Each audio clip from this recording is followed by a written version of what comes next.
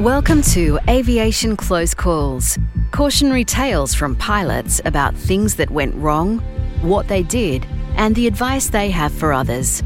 These stories are brought to you by the Civil Aviation Safety Authority, helping you learn from other pilots.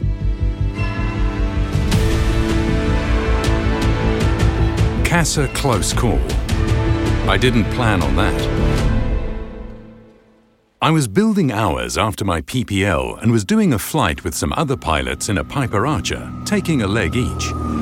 During the pre-flight inspection, we discovered the landing light was unserviceable, which was a problem because we were coming back at night.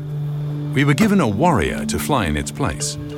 The inspection was okay, and by then we were aware we were burning daylight, so off we went. After leaving the circuit on the climb, the door popped. We leveled off and spent about 20 minutes in a holding pattern trying to get the door shut. We decided to give it one more try, then return to the field, when it finally closed properly. The rest of the first leg proceeded without incident. The second leg was my turn in the pilot seat.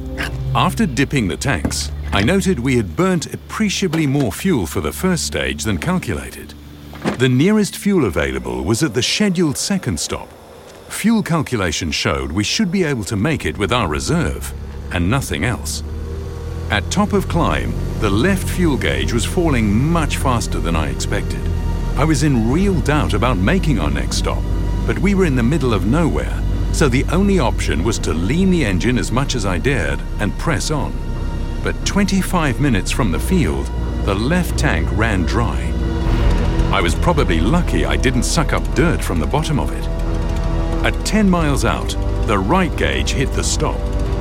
As luck would have it, I was flying parallel to the highway leading into town, so I made a small correction and followed it, expecting I would be landing on it. Doing this took me to a long base leg for the field, so I followed the highway, then peeled off for the circuit. We landed without incident, but when we opened the tanks, all we saw was the aluminium at the bottom. James Reason was right. It's never one thing that causes an accident. He visualized the combination of bad decisions, bad habits, and bad luck as slices of cheese with holes in them. When the holes line up, you have an accident, or in our case, nearly. We had to change planes due to our first being unserviceable, and were running out of daylight, making us hurry to get going. Cheese hole 1. Then we spent 20 minutes circling with the mixture full rich. Cheese hole 2. The next day, we found out the plane we were given burnt more fuel than the one we planned on. Cheese hole 3. Luckily for us, the fourth hole never opened. We arrived right at the airfield without having to spend time and fuel we didn't have looking for it. If that had happened, the Australian Transport Safety Bureau would be writing this story, not me.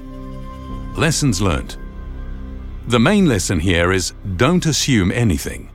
If we had inquired about any differences between the aircraft, we would have known about the extra fuel burn and planned accordingly. Also, if there is something like a door that puts you in an unexpected hold while you resolve it, then before continuing, take a moment to think about any operational effects. Do you now need to worry about a tempo at your destination? Is burning fuel you didn't plan on going to affect your ability to safely reach your destination? Thanks for listening to this episode of Close Calls, brought to you by the Civil Aviation Safety Authority. Refresh your knowledge before your next flight on our Pilot Safety Hub, whether it's tips on radio calls, situational awareness, weather, flight planning, or runway safety. You'll find useful information at casa.gov.au/pilots.